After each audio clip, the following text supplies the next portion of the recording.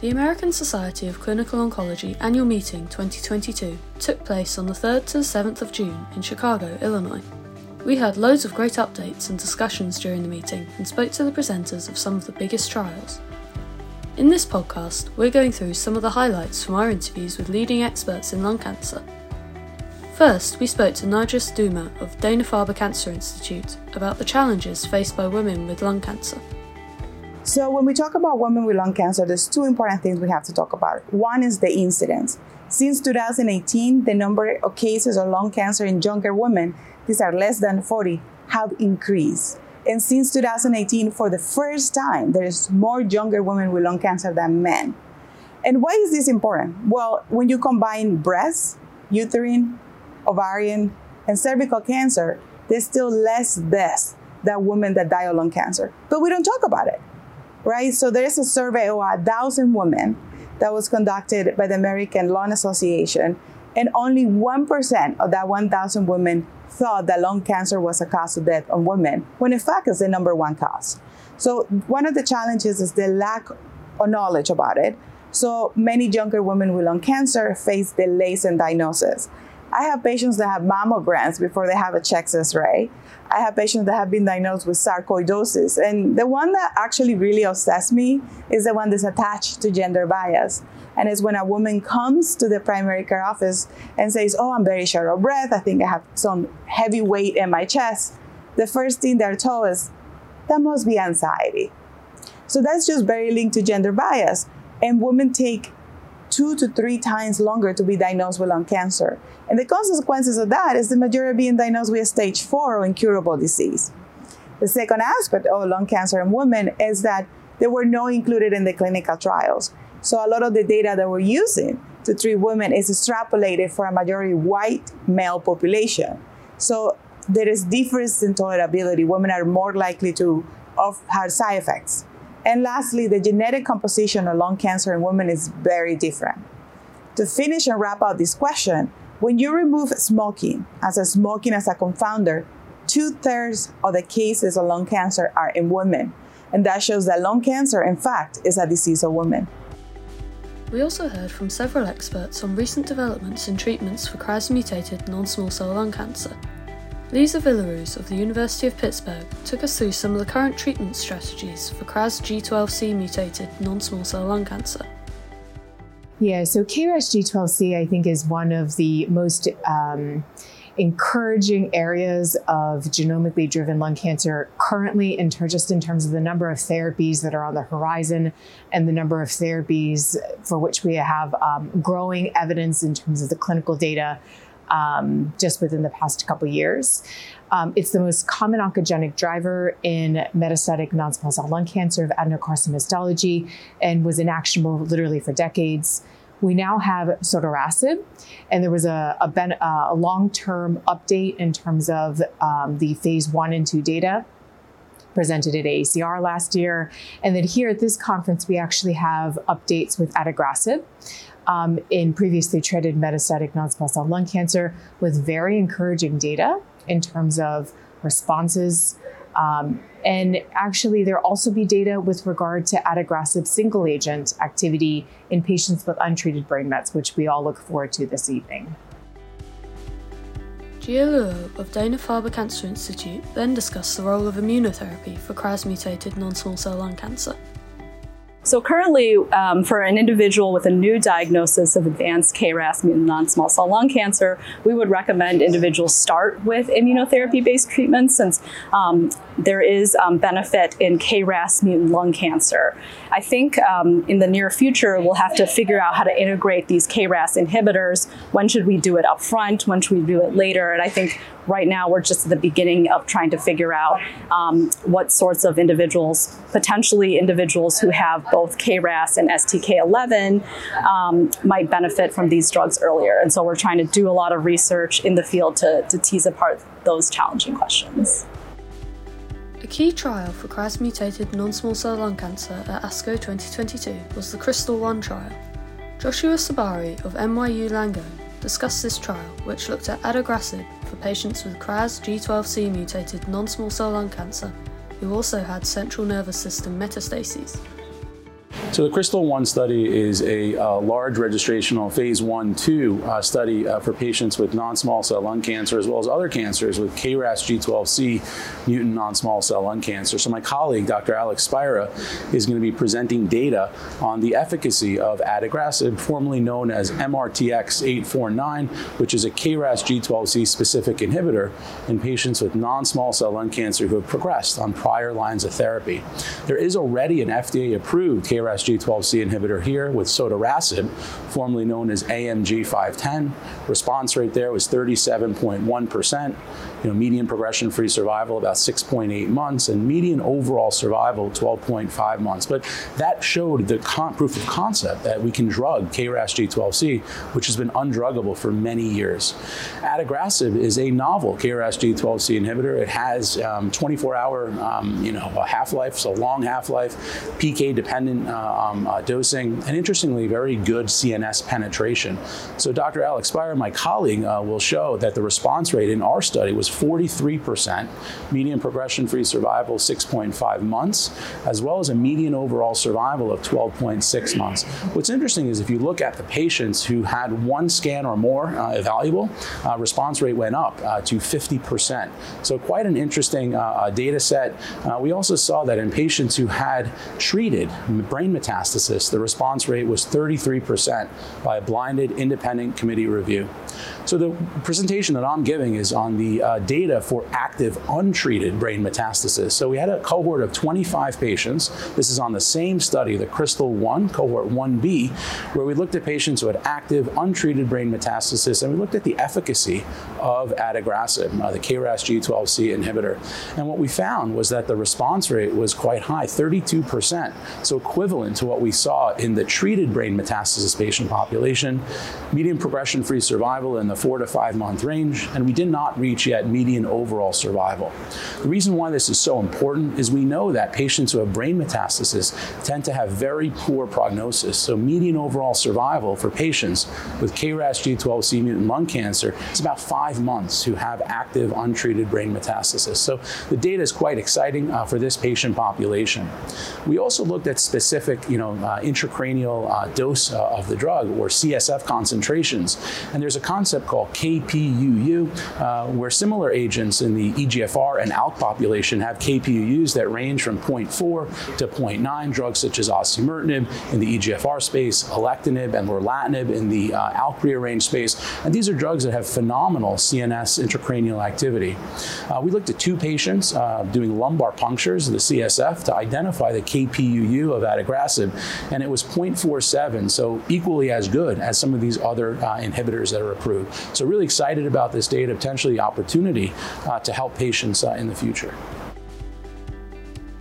Another hot topic at ASCO was the use of biomarker testing and genetic profiling.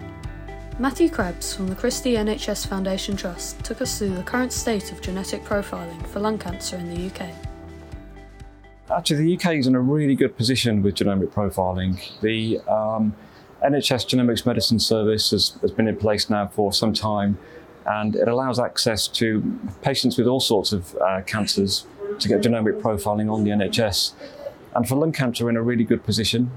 Most places in the UK now are offering next generation sequencing for lung cancer patients, which covers all the actionable genomic alterations, so EGFR, ALK, ROS, RET, and MET as well. So that's offered up front for all patients. The limitations can be whether there's enough tissue available from the biopsies, so really important we get decent sized biopsies from patients. That said, that can be challenging depending on where the cancer is and how easy it is to access. So that can be a slight limitation. And sometimes if there's not enough tissue, we can't get to do that full NGS panel and might just be restricted to things like EGFR and ALK and ROS. So the tissue is really important. The other aspect is being able to turn around the results in a good time frame. At the moment, it can take a few weeks to get all the results back. We need to work on just reducing that time a little bit. And the NHS is working really hard to do that and will achieve that. And I guess the final thing to say that the great thing currently in the UK is we're running a pilot through NHS England to try circulating tumour DNA as well in lung cancer patients to see whether that can shorten the time to getting results back and make quicker decisions for our patients in terms of selecting the right treatment for them. There were several trial updates in lung cancer at ASCO this year.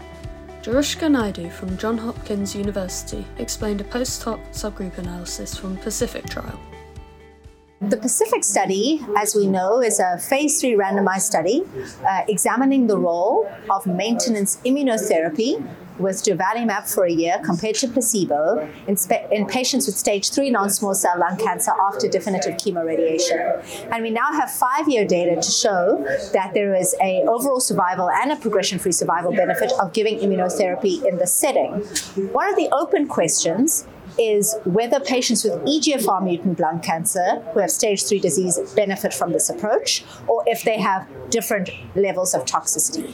So this study is a post-hoc exploratory analysis examining 35 patients with EGFR mutant lung cancer who were enrolled on Pacific. And broadly what it shows is the median progression-free survival and median overall survival of patients in this EGFR mutant subset was similar if they were treated with either durvalumab or placebo.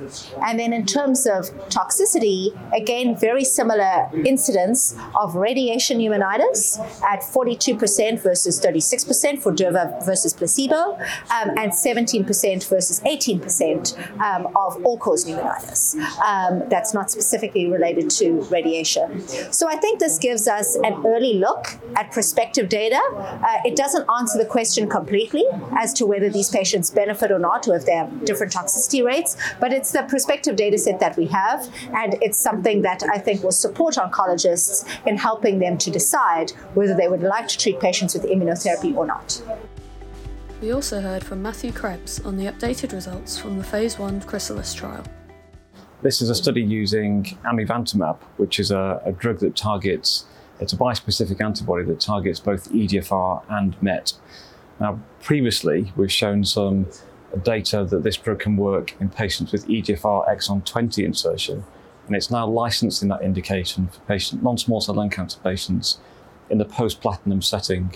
And we've seen response rates of 40% and duration of response for 11.1 months in that setting. But because the drug binds to both EGFR and MET, we're really keen to explore the drug for MET-driven disease as well. So that's been the focus of the updated data we're presenting at this conference.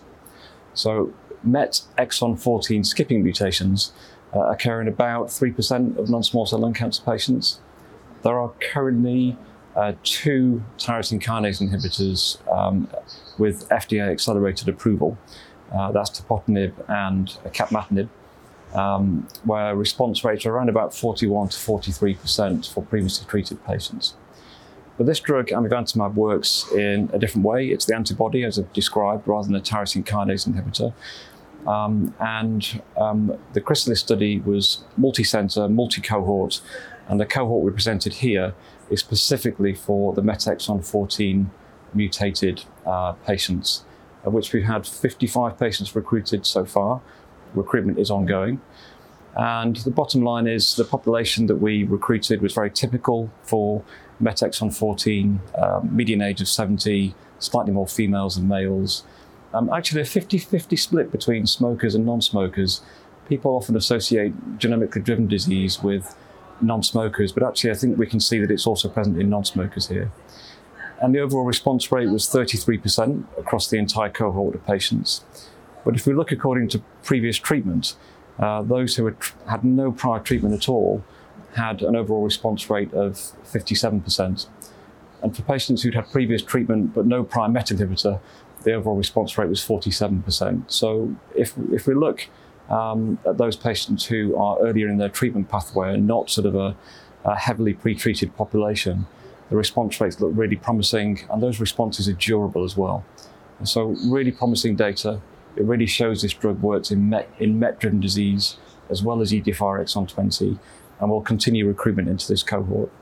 And I guess perhaps the only other thing to say is the toxicity profile is very much in keeping with what we've seen for other patients treated with amivantamab on Chrysalis. There's safety data for over 400 patients, and the profile is very similar in this cohort, predominantly grade 1 to 2, overall well tolerated, and no new safety signals were identified. Melissa Johnson of Sarah Cannon Research Institute took us through several trials, including the Cityscape trial, which was presented initially at ASCO 2020. The CITYscape data was reported at ASCO in 2020, which was during the virtual ASCO. And it's a randomized phase 2 trial in which patients with newly diagnosed lung cancer were treated with the PD-L1 atezolizumab plus tiragolumab, an anti-TIGIT antibody, versus atezolizumab alone. All patients were all levels of PD-L1 were allowed in the trial. And essentially what the trial showed was that patients that were treated with the combination, atezo-tiragolumab, had better response as well as progression-free survival. And when we looked a little bit deeper, we found that it was patients that had higher levels of PD-L1 expression in their tumor that did the best with the combination. And so this combination has gone forward in SKY-1, a randomized phase 3 trial enrolling patients whose tumors express PD-L1 at high levels, 50% and higher. We've heard just one press release about the PFS from this trial, but we await the overall survival results for Skyscraper-1. Dr. Johnson also discussed the use of HPN328, a tri-specific T-cell engager in small cell lung cancer. Tomorrow I'll present a poster on this tri-specific T-cell engager made by Harpoon. It's a DLL3 specific tri-specific that also binds to T cells, stimulates the T cells and introduces them into the tumor. So we've treated about 3 different dose levels. We have had a couple partial responses and some other patients with target lesion shrinkage. And so the dose escalation continues. It's been well tolerated with manageable cytokine release. Finally, we heard from Alessandra Beers of the CRO National Cancer Institute in Italy on the Phase 3 CROWN trial. On behalf of the investigators of the Phase 3 CROWN trial, I presented the data about the comprehensive genomic analysis, both in the ctDNA and tumor tissue. And the CROWN Phase 3 trial was a trial exploring the role of lorlatinib in comparison with crizotinib in previously treated ALK fusion positive advanced non-small cell lung cancer, and lorlatinib improved the PFS versus crizotinib. And we identify molecular correlates of response, and in particular, the PFS of lorlatinib was much superior, significantly superior than the PFS in the crizotinib arm, irrespectively of the EML4 ALK variants. And both in the ctDNA and in the tumor tissue, and was significantly superior even in patients with bypass pre-existing aberrations like MAP kinase or RTK or PI3 kinase mTOR. And was significantly superior even in patients with TP53 positive mutation, although the presence of a mutation in the TP53 might reduce slightly the efficacy of lorlatinib. So the strength of lorlatinib as first-line treatment for these patients has been demonstrated by the strength of the PFS, but also by the evidence that the efficacy is irrespective of the ALK variants, TP53 maybe, and also bypass pre-existing mutations. That wraps up our highlights in lung cancer from ASCO 2022. We have lots more interviews from experts in lung cancer and beyond on vjoncology.com, so be sure to explore. And stay tuned for more podcasts covering the highlights from ASCO 2022. Subscribe on your favourite podcast app, including Spotify and Apple, to make sure you don't miss an episode, and follow us on Twitter for all the latest updates in oncology.